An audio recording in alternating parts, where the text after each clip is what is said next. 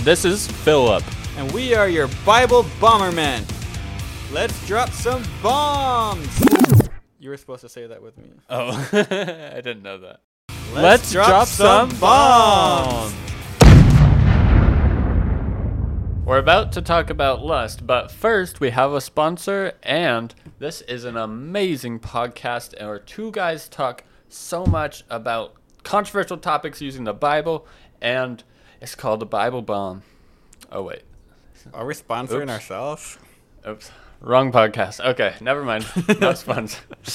Okay, well, I guess we're sponsoring ourselves like normal. Oops. I sponsored us at. I was preaching at the church in Leedy the other day, and I was advertising this podcast. Oh. Because our last episode about the Old Testament, I just went and used that as my notes for a Bible class. Oh, that's good. Because I was like, this is a fun subject. So yeah, something that nobody ever talks about, it seems like. Okay, what we're going to talk about tonight is kind of deep, sensitive subject. What we want to say at the very beginning is that if you have any little children around, this episode has some content that is not appropriate or is not something that, if you don't feel like your kids are ready to talk about lust and some sexual stuff, if they're not at that age yet, then you might want to put earphones in. What is this, 2012? If you want to put earpods in or something, then you can do that. All right. So lust, it basically means wanting what is not yours, wanting what you can't have.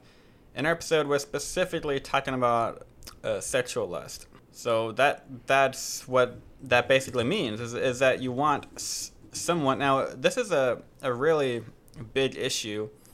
Most sin has to do with, or there are some sins that have to do with destroying yourself. There are some sins that have to do with manipulating and using other people. This one's kind of both. And this one definitely can be both, but it especially has to do with using and manipulating other people in such a horrible way. This is something that starts with looking where you shouldn't be looking. It's not just about doing a physical act, but it's about the heart. So what did Jesus say? Matthew 5, verses 27 through 28.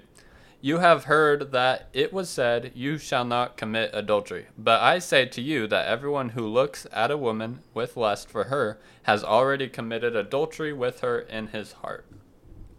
Okay, so this is where it starts. It starts when with a certain way that you look, and it comes from the heart.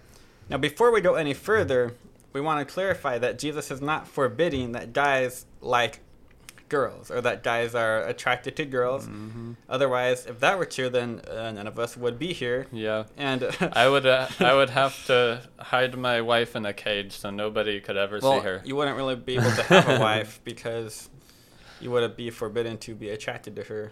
That would be horrible. That was so. If you have teenage boys, or preteens, don't tell them that it's bad for them to like girls, or don't make them feel guilty about it.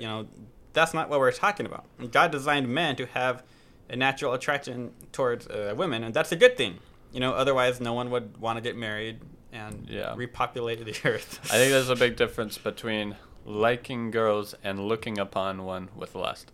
Yeah, there is a big difference. And let's see what lust actually looks like. What sexual lust actually looks like, painted for us in the Bible. Go ahead and read what happens to David in 2 Samuel chapter 11, verse 2. All right. Now when evening came, David arose from his bed and walked around on the roof of the king's house. And from the roof he saw a woman bathing, and the woman was very beautiful in appearance. Basically, all he did was he saw her. First of all, David's supposed to be at war. Yeah. But he decided to stay home instead. So we don't really know what he was doing. I don't know if he was suspecting to see someone on the roof, or if he was going there to look to see if I have heard some rain. People talk about David knew exactly what he was doing on the roof. Like, it's not the first time he's been on the roof. That's very possible. But yeah, that's not like confirmed. And he does. It does say, he does know this was Uriah the Hittite's wife, so he does know. He knows. He knows them. Well, it says in the next verse, he sent and inquired about the woman. So Okay. It didn't matter. It didn't matter. The thing is that he saw her, and what he should have done was go back inside the house. What he should have done was look away. Okay, so David didn't sin by seeing her. Obviously, we can't always control what we see. We will see an inappropriate billboard down the highway. Yeah. Okay, you can clearly tell that this is with lust because he's a married man, for one thing, and for another thing, the next thing it says is he inquired of her. So, what do you think he was thinking about when he saw a beautiful woman? He wasn't just like, oh, she's beautiful, but I need to stay away from that area so I don't. No, he's like, I wonder who she is. What David should have done was go back to the battle. And, what else what better thing to clear his mind than to go fight in a war? No, David, you guys know the story. David saw her, basically kidnaps her and rapes her. We don't know if she was consenting at all. And then to cover it up, he murders her husband, who was very loyal to him.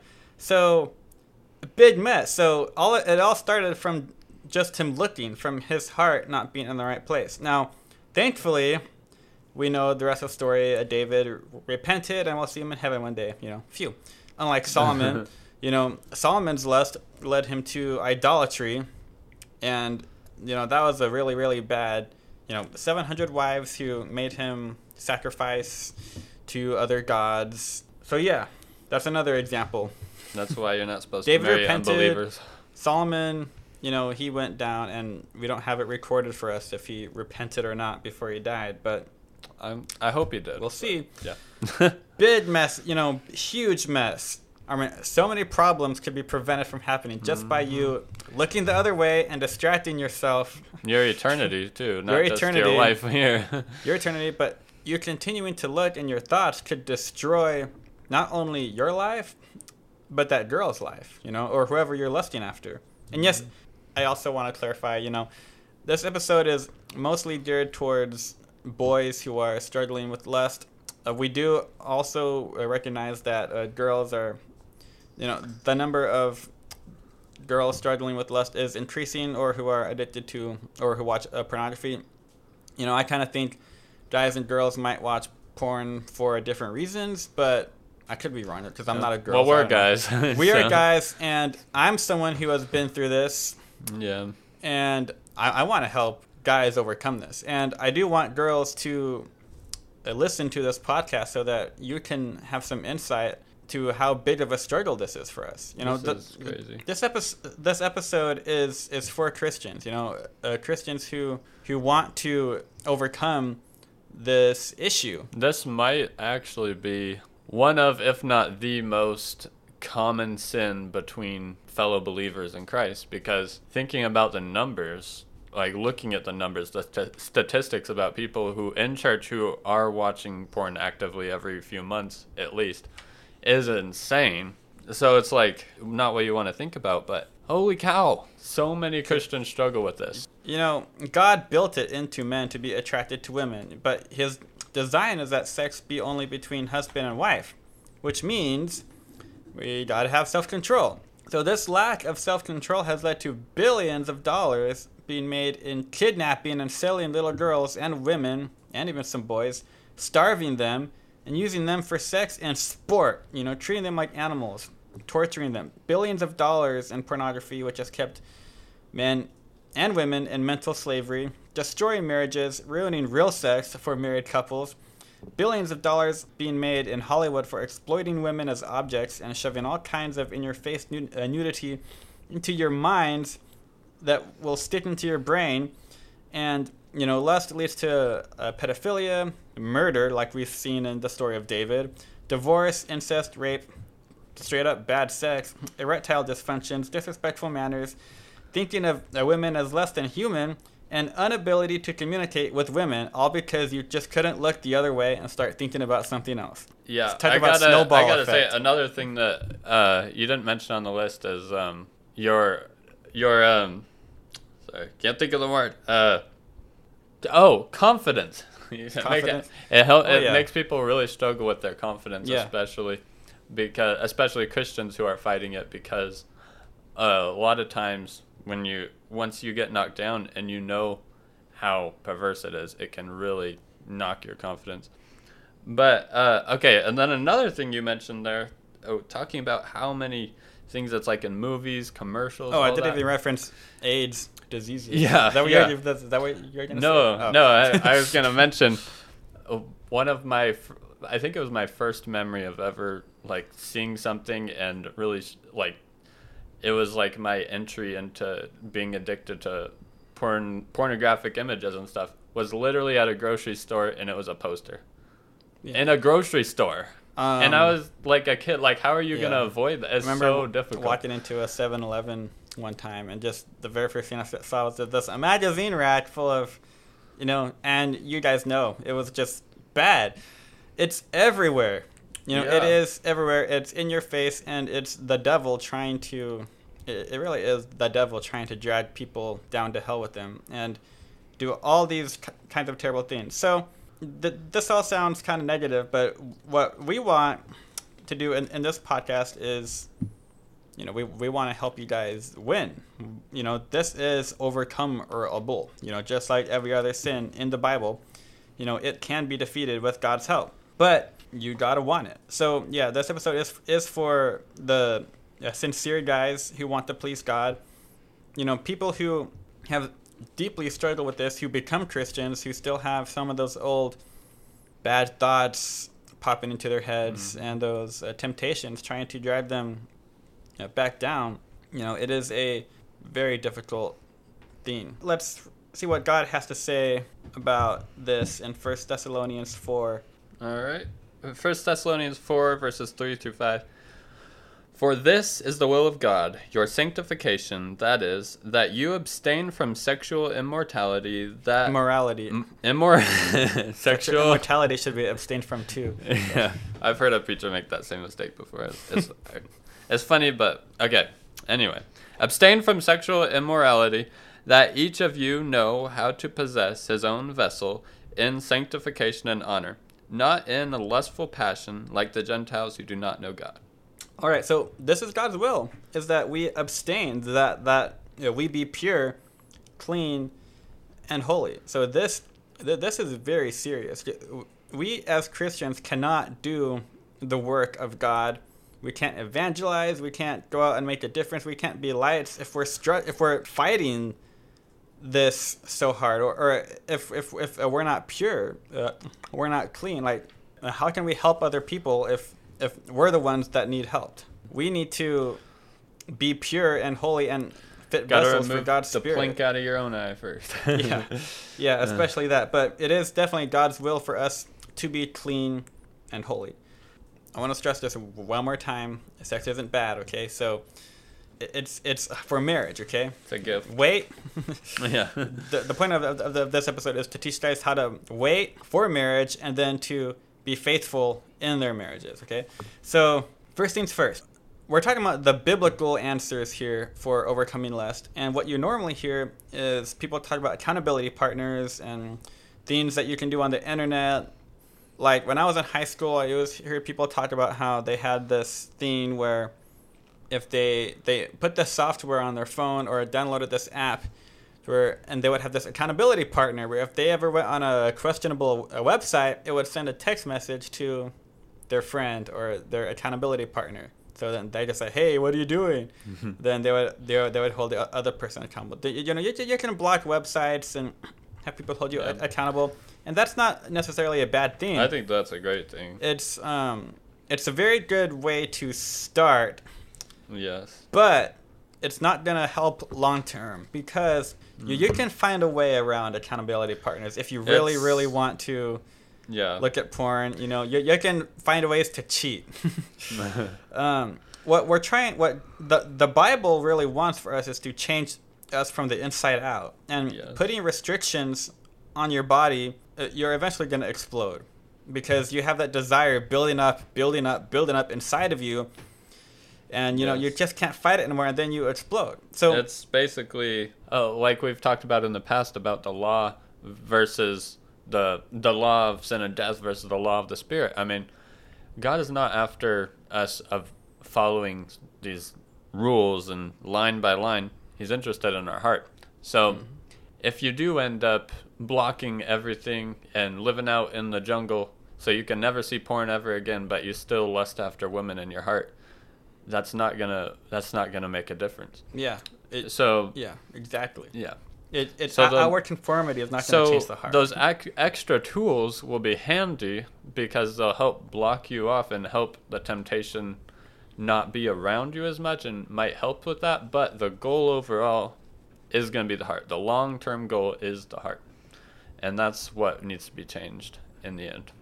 And why is it that having our physical friends know that we might look at porn, why is that going to stop us? But knowing that God, the one who has authority to cast us into hell, is watching us isn't good enough to stop us.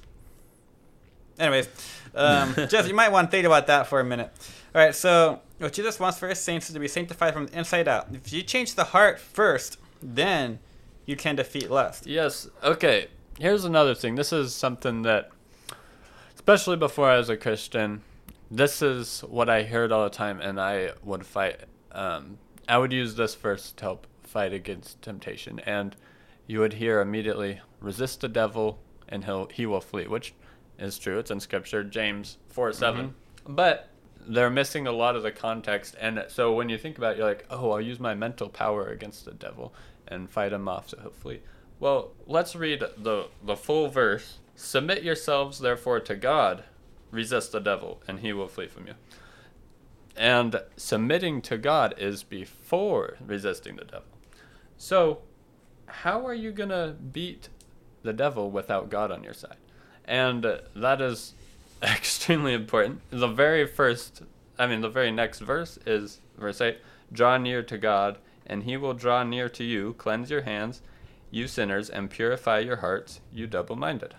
Again, mentioning the heart. Yep. And that's what we're really after.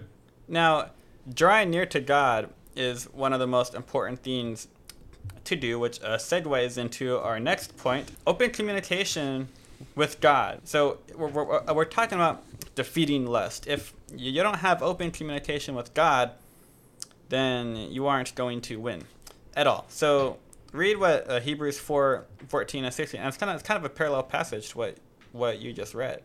Therefore, since we have a great high priest who has passed through the heavens, Jesus, the Son of God, let us hold fast our confession, for we do not have a high priest who cannot sympathize with our weakness, but one who has been tempted in all things as we are, yet without sin.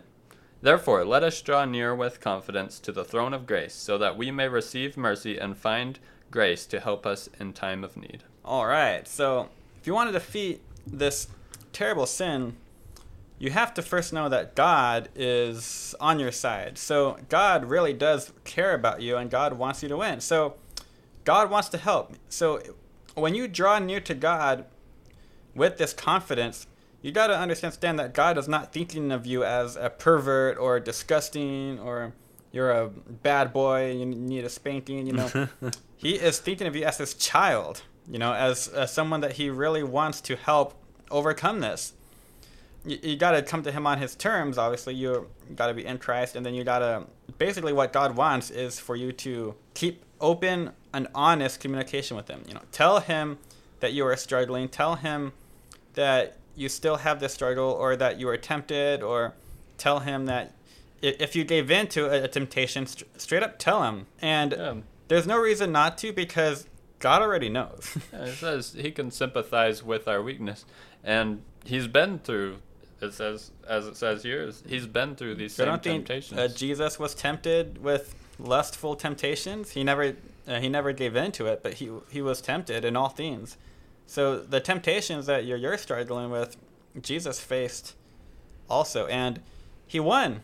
So Jesus being there alongside you, he's there to help you win as well. But you got to be honest with him, and you got to know that you can approach his throne of grace with confidence and not fear, that he's gonna judge you. If you're not honest with him, if you're playing games about it, then yeah, God's gonna judge you, and you should be afraid. But when you come to him with honesty, lay everything out before him, because he already knows, then he's ready to help you out. Yeah. I like to think of fighting temptations as similar to working out. So when you're working out, you got two main things to think about. You got what you call like the working out part, I guess, getting fit.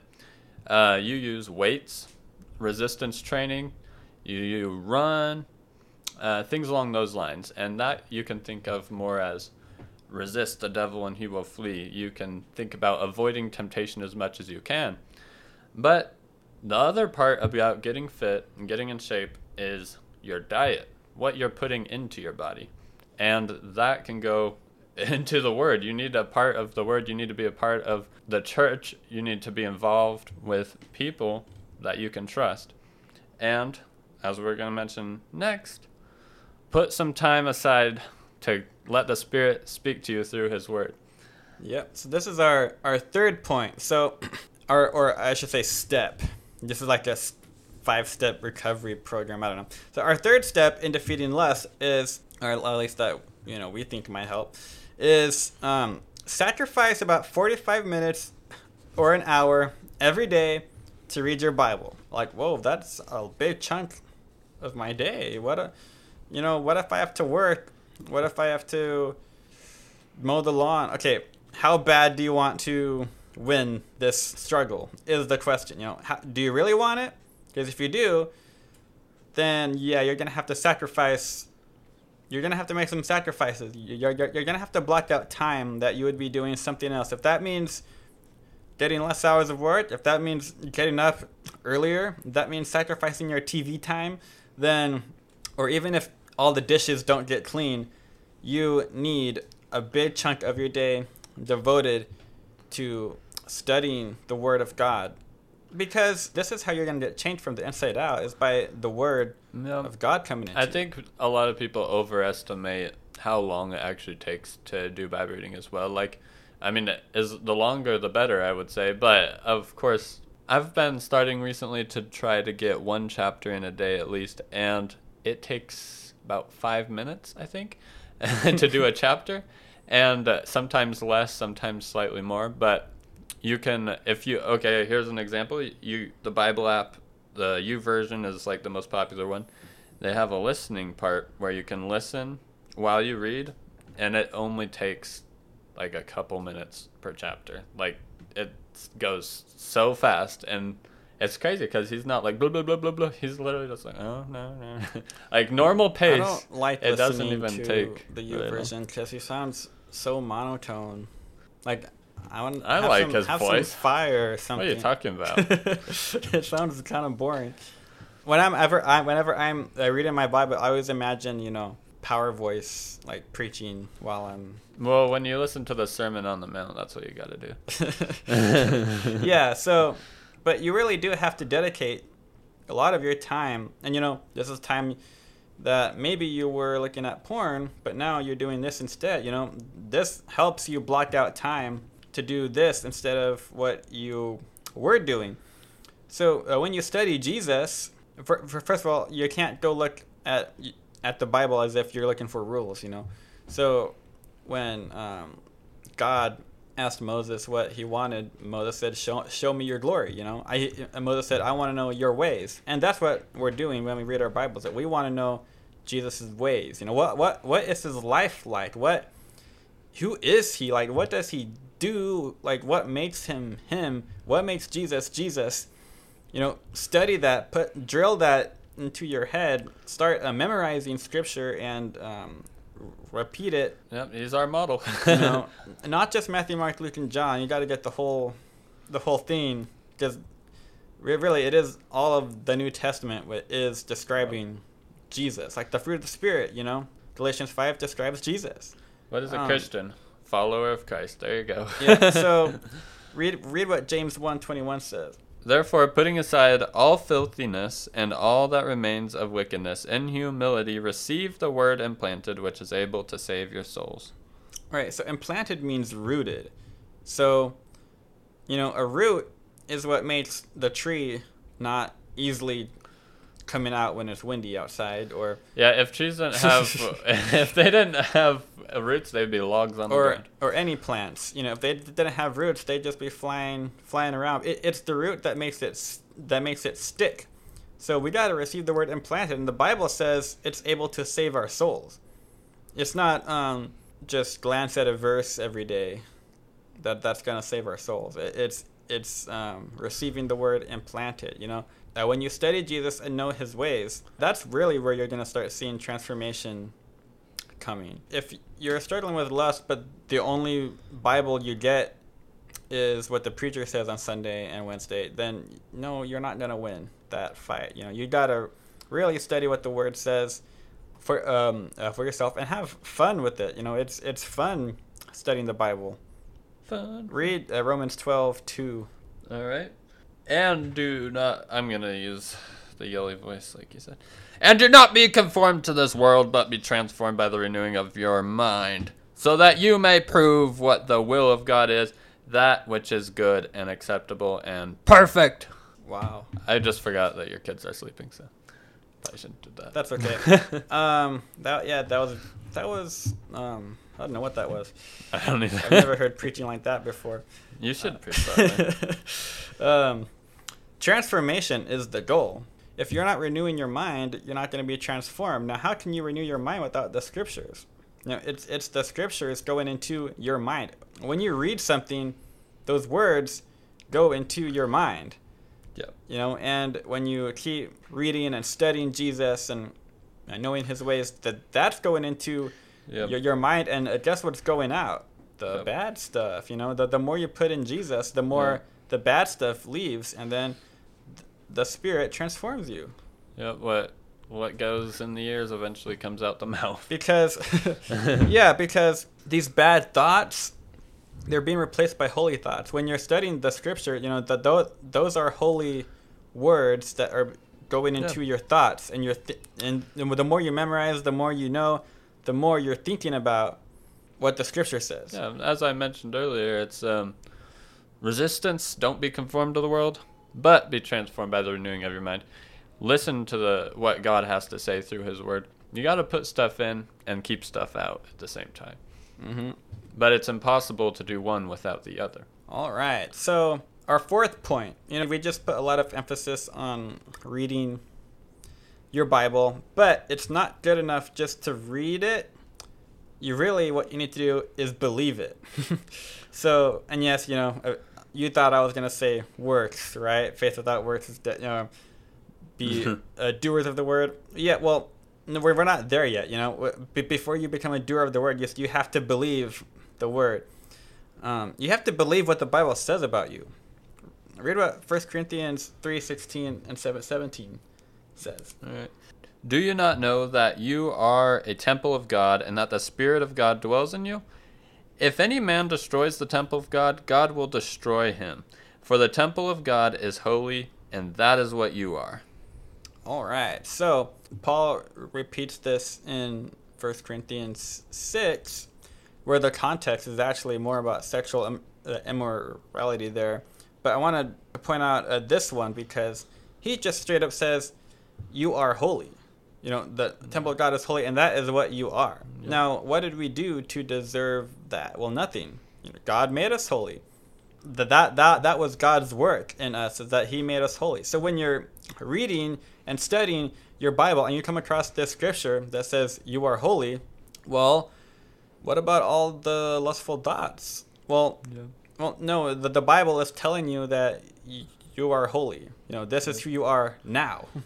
And what you need to do is believe it. Basically, long story short, you went into the water of your baptism filthy, spiritually filthy, and then you came out clean, spiritually clean. That's why God uses water in baptism. Read what Galatians 3:27 says. All right.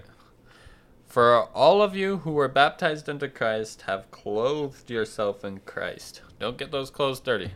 Yes. Okay, well, the don't get your clothes dirty part was my addition. So, clothed with Christ. You have Christ on you. You got to remember, Christ is perfect. He's holy. Yep. He is the greatest of all time, the ultimate goat, right? Goat. He interacted with many women on his journeys. He didn't lust after any of them. Yep. And now he's, you are wrapped in him. You are clothed with him. Jesus was a man. He had the same kind of attractions we do, but marriage wasn't a part of his plan because that would have slowed him down, I guess. Yeah. Marriage is not for every Christian, but for most of us, I would say it is. Well, yeah, Paul describes it as, he says, if the lust overwhelms you, I'm kind of paraphrasing, but this is what he said. If the lust is overwhelming you, it's good for you to be married. Yeah, better to marry than to burn with passion. Yeah. And Jesus, he never even got married, but yet he still never gave in to his lust. We are clothed with him. That's something the Bible tells us that we need to believe. What about Romans 6:5-11? For if we have become united with him in the likeness of his death, certainly we shall also be in the likeness of his resurrection. Knowing this, that our old self was crucified with him, in order that our body of sin might be done away with, so that we would no longer be slaves to sin. For he who has died is freed from sin. Now, if we have died with Christ, we believe that we also live with him, knowing that Christ, having been raised from the dead, is never to die again. Death no longer is master over him. For the death that he died to sin once and for all, but the life that he lives to God. Even so, consider yourselves to be dead to sin, but alive to God in Christ Jesus. There is a lot in this scripture, and this chapter is packed of information about who you are. So what this is telling you is that you are free from sin, and sin can't tell you what to do. Now, if you're a new Christian and you always struggle with lust, and now you're in Christ, and those temptations are coming back, it might not feel like you are free. You may not feel like you are completely freed from sin. It doesn't matter because the Bible is telling you that you are. Yep. So you are holy. Scripture is based on logic and reason and facts and not on emotions. So you may feel at the moment that, man, I'm still enslaved. Well, the Bible is telling you that you are free. So you got to decide if you're going to listen to the Bible or if you're going to listen to that voice inside your head, which might be Satan, who if he's telling you that you're not free. Yeah, actually, I feel like my testimony is pretty, this is exactly what was going through my head at the time of my baptism. It was a part of the service at the end of the sermon where they're like, if anybody wants to come up and needs prayers or help or something like that, come up. And I was like, I felt like the sermon hit me hard, and I was in a pretty dark place in my life. So I went up and I wanted to talk to the preacher, and he took me in a back room and was talking, and I was like, I need help, getting ready, because I want to be saved, I want to be baptized, but I need help because I feel like I'm not ready yet, and I feel like I'm just gonna fail right away. And then what do you know, he's like oh, well, that's why you're failing. You don't have the Holy Spirit's help in this. You are ready. I was ready to repent. I was repenting. I didn't want to be a part of it anymore. So this is exactly what I was going through at that moment in time. Yeah. And I was so happy to have that conversation with him, because he's like, what are you waiting for? Yeah, because you can't even start. I mean, you can try. I mean, it's different for everybody, but yeah, if you're still dead in your transgressions if you haven't obeyed the gospel, and you need God's help. So Romans 6, what it says about you being free from this doesn't apply to you if you're not in Christ. So after you're baptized, this is when the real work, you at least have the repentance there. But temptation won't go away. Yeah, but this is what helps you, is knowing and believing, I am dead to sin. So when you get those temptations now, and you have the scripture memorized, you're going to say, oh, I'm dead to that. Yep. I'm alive to Christ. I am dead to lust. If you view yourself as a failure, then you're going to keep on failing. you view yourself as a winner, then failure will not stop you if you do fail, because people who see themselves as winners keep trying until they win. So here's some advice that I like from the book Cleansing Inside of the Cup, or Cleansing the Inside of the Cup by Jay Wilson, who some of you guys know, some of you guys don't. Anyways, I would recommend checking that book out on Amazon. You're not going to find it at a store. But he has this thing called present positive affirmative, where when you're renewing your mind to be transformed, this is a good way to take what the scripture says about you.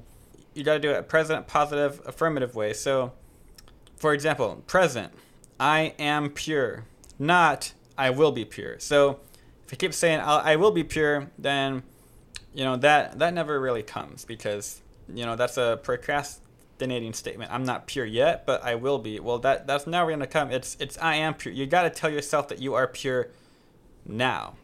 Paul told the Corinthians that they were holy, even though they had all those struggles. He was reminding them that they were holy. Positive, I am pure, not I am not lustful. So if you're thinking about, if you're telling yourself I'm not lustful, or I don't think lustful thoughts anymore, well then you're thinking about lust still. That image is still in your head. You got to tell yourself that you are pure. Then affirmative, you got to say I am pure, even if my character hasn't caught up, or even if your character hasn't caught up to that spiritual reality yet. So even if you're still fighting, you still got to tell yourself you are pure. For example, Noah, God gave him the faith picture of the ark, and in Noah's mind, the ark was a done deal before he even started to work on it. We got to have that same faith. Same with Abraham. Isaac was a done deal before Isaac was born. Us being pure in character, we got to view ourselves as that's a done deal even before you begin to work on yourself. So it's just faith. It's knowing that you are pure even if your character hasn't caught up to that spiritual reality yet. Yep, I love that. Need to write it on my wall. Okay, so last point, and we're talking about read the word, believe it, and then you act on it. The greatest command of all time. Love. Okay, when I say it like that sounds like a romance, but we're actually talking about agape. So love is the motivation. Now, you guys probably weren't thinking I was going to say that now. What? You guys know Christianity was all about love? It really is. What? I know sometimes we don't sound like it when we talk about LGBT and abortion, but, it really is. We do this out of love. Anyway, God is love. Yeah, read 2 Peter 1, 5-7. All right. Now, for this very reason also, applying all diligence in your faith, supply moral excellence, and in your moral excellence knowledge, and in your knowledge self-control, and in your self-control perseverance, and in your perseverance godliness, and in your godliness brotherly kindness, and in your brotherly kindness love. All right, so love really is where God's going with this. Is God, his design for the church is creating a group of people who just love each other. Love each other to death. Oh, that's good. Not like murder, but like so true sacrificial love. So love is the motivation for everything that we do. So if you love your wife, you're not going to be lusting after other girls. That's both agape, phileo, and eros, or with the other one, I forget. I think marriage is wrapped up in all four of those. If you love your wife, you're not going to be lusting after other girls. If you love your sisters in Christ, or even women who are lost, this is agape, maybe even phileo. If you love them, you're not going to be lusting after them, because lust is selfish, but love is selfless. So if you love your sister in Christ, you're not going to be thinking about her in a inappropriate way, because she's worth more than that. She is a human being. I'm not going to think of her in a way that's selfish and only profits me, that benefits me, because it's selfish. So if you love your sisters in Christ, or even women who are lost, you're not going to be lusting after them. It's as you were talking about earlier, thinking about your identity, thinking about I'm a holy saint who loves women. Now be humble. Yeah, yeah, but it's reality though, and and when that's your identity in Christ, holy saint means something different to a Christian than it might mean to a non-Christian. It makes it sound prideful, but you're actually a servant when you're a holy saint. But anyway, if that's your identity in Christ, that's your true identity, and you love women, then yeah, you wouldn't be lusting after. It gets nasty. Lust and love are opposites. And it's not going to be your natural feeling, especially if you're fighting the temptations as we speak, or if you're a new Christian. It might not be a natural thing, but that's why transformation is so important to pursue every single day. Read what Romans 5:5 says. All right. And hope does not disappoint, because the love of God has been poured out within our hearts through the Holy Spirit who was given to us. All right. So this is all from the Holy Spirit. So the Holy Spirit is pouring out love into us. Now, this is another thing for you that you need to believe that the Scripture says about you. Love is also a fruit of the Spirit, and self-control is the last one. Love is the first one. I think it's like a circle, because love produces self-control. We have self-control because of love, because of God's love, the way we love God, and the way we love other people. So lust can be defeated, but it's by God's plan of the mind being set on things of the Spirit. Now, why did I never hear about any of this stuff at youth group or church camp? It was always just the accountability partners, or you're all broken, you're all going to go sin anyways. Or just try harder, just fight it. Okay. Just fight, like, what does that mean? Resist the devil and flee, and he'll flee. Like, it's missing so much.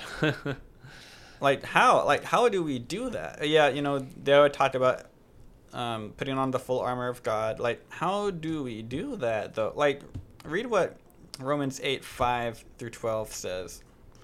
For those who are according to the flesh set their minds on the things of the flesh, but those who are according to the Spirit, the things of the Spirit. For the mind set on the flesh is death, but the mind set on the Spirit is life and peace. Because the mind set on the flesh is hostile toward God, for it does not subject itself to the law of God, for it is not even able to do so. And those who are in the flesh cannot please God. However, you are not in the flesh, but in the Spirit, if indeed the Spirit of God dwells in you. But if anyone does not have the Spirit of Christ, he does not belong to him. If Christ is in you, though the body is dead because of sin, yet the Spirit is alive because of righteousness. But if the Spirit of him who raised Jesus from the dead dwells in you, he who raised Christ Jesus from the dead will also give life to your mortal bodies through his Spirit who dwells in you.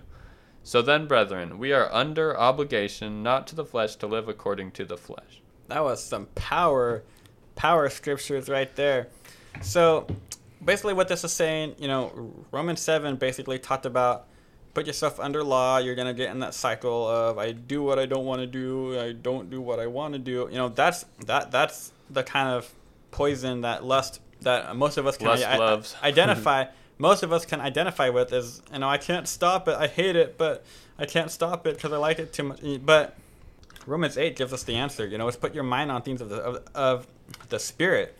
Yes. This is how you defeat it. And then down there in verse 11 and 12, putting to death the deeds of the body by the Spirit. So it's really the Spirit helping you accomplish this. So the Bible does tell us the answers of how to defeat the sin. Now, we do have other episodes dealing with overcoming sin in general. I think episodes 5, 6, and 7. New creation. Yeah, it gives a lot more information on how to be a new creation and to overcome sin and take on his character and, be perfect as he is perfect kind of stuff. You definitely should go listen to those as well, because we get into a lot more detail about those. But what Romans 8 says and Romans 6, that helps us. That's not something that I've ever heard when I was struggling with lust as a teenager. I never heard any of this stuff. I always just heard, we're broken, you're sinners, you're always going to sin anyways. That's not from scriptures being taken out of context.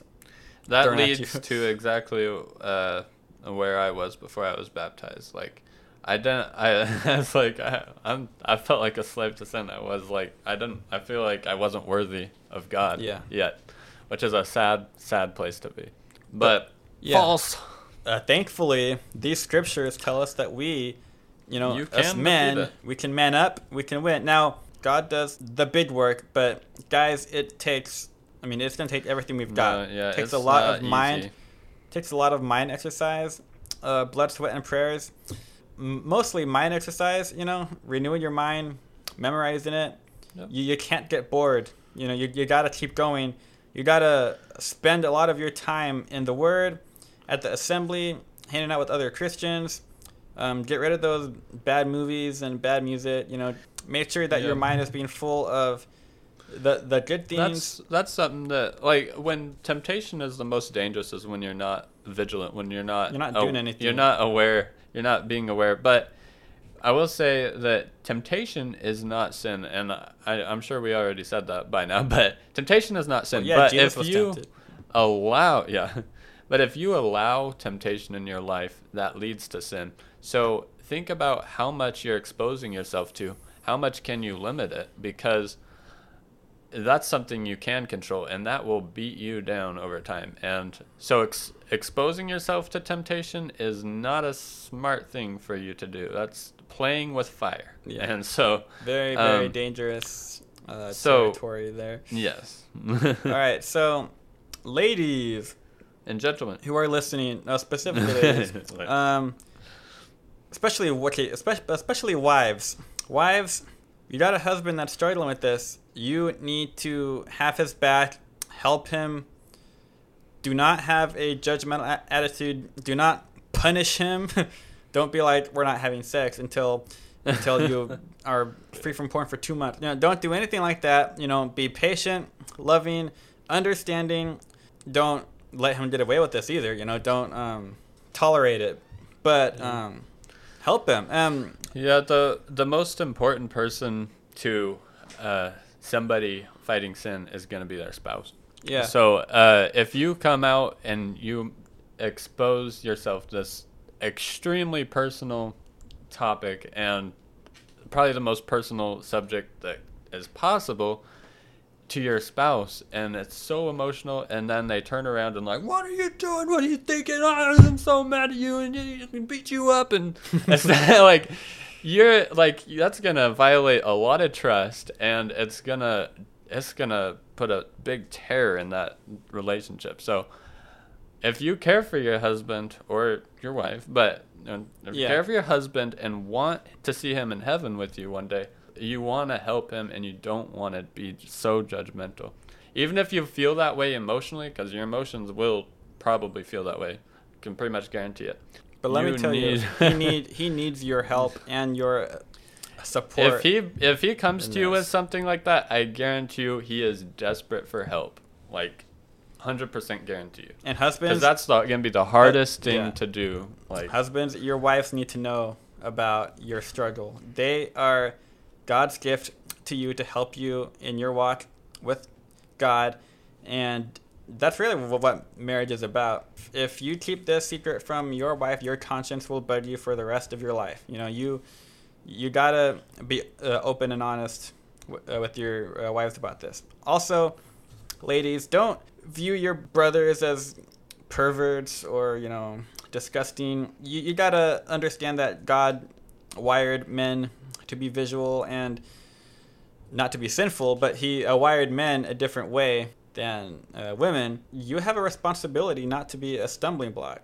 Now, women get so angry about that. And I see on Facebook, anytime somebody posts something about modesty, where women will just say, it's his responsibility not to look, not to have lustful thoughts. I can wear whatever I want.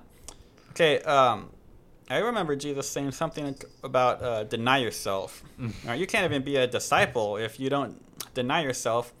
And if Paul gave up meat for his brothers, you can give up your immodest clothing. Your desire is to please God and have a gentle and quiet spirit. So, that's what it should be. So if you want to just please yourself and do whatever you want, then go find a different religion. But don't keep wearing the name Christian And if you're having this attitude of I can Yep. do whatever I want, I can wear whatever Exactly. I want, that's not Christianity. And same for the guys. The guys shouldn't be like, I have no choice because the girls are wearing this, and like, both things can be true at the exact same time. Men, control your thoughts. Women, control your attitudes, and think of other people before yourself.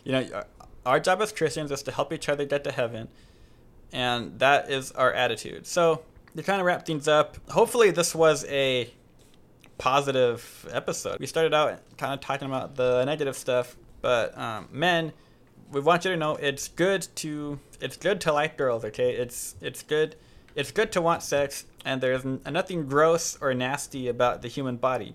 So don't feel guilty about your God-given attraction towards women.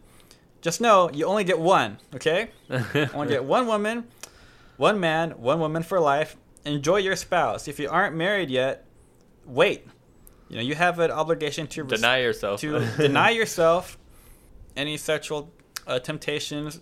You have an obligation to respect women, treat them with respect, love them respectfully, and when that special person comes, then you can resist your lustful thoughts until the honeymoon. Just be a man. Be manly. This is what true manliness is. It's waiting. Or if you want to be like Paul, you can be like Paul and not get married at all. Depending on what your responsibility or function in the body of Christ is. But, we as men, we have an obligation to be gentle, be protective, be leader, and be holy. Be a man. Women, be ladylike. Be respectable. Do your part of what God made you to do.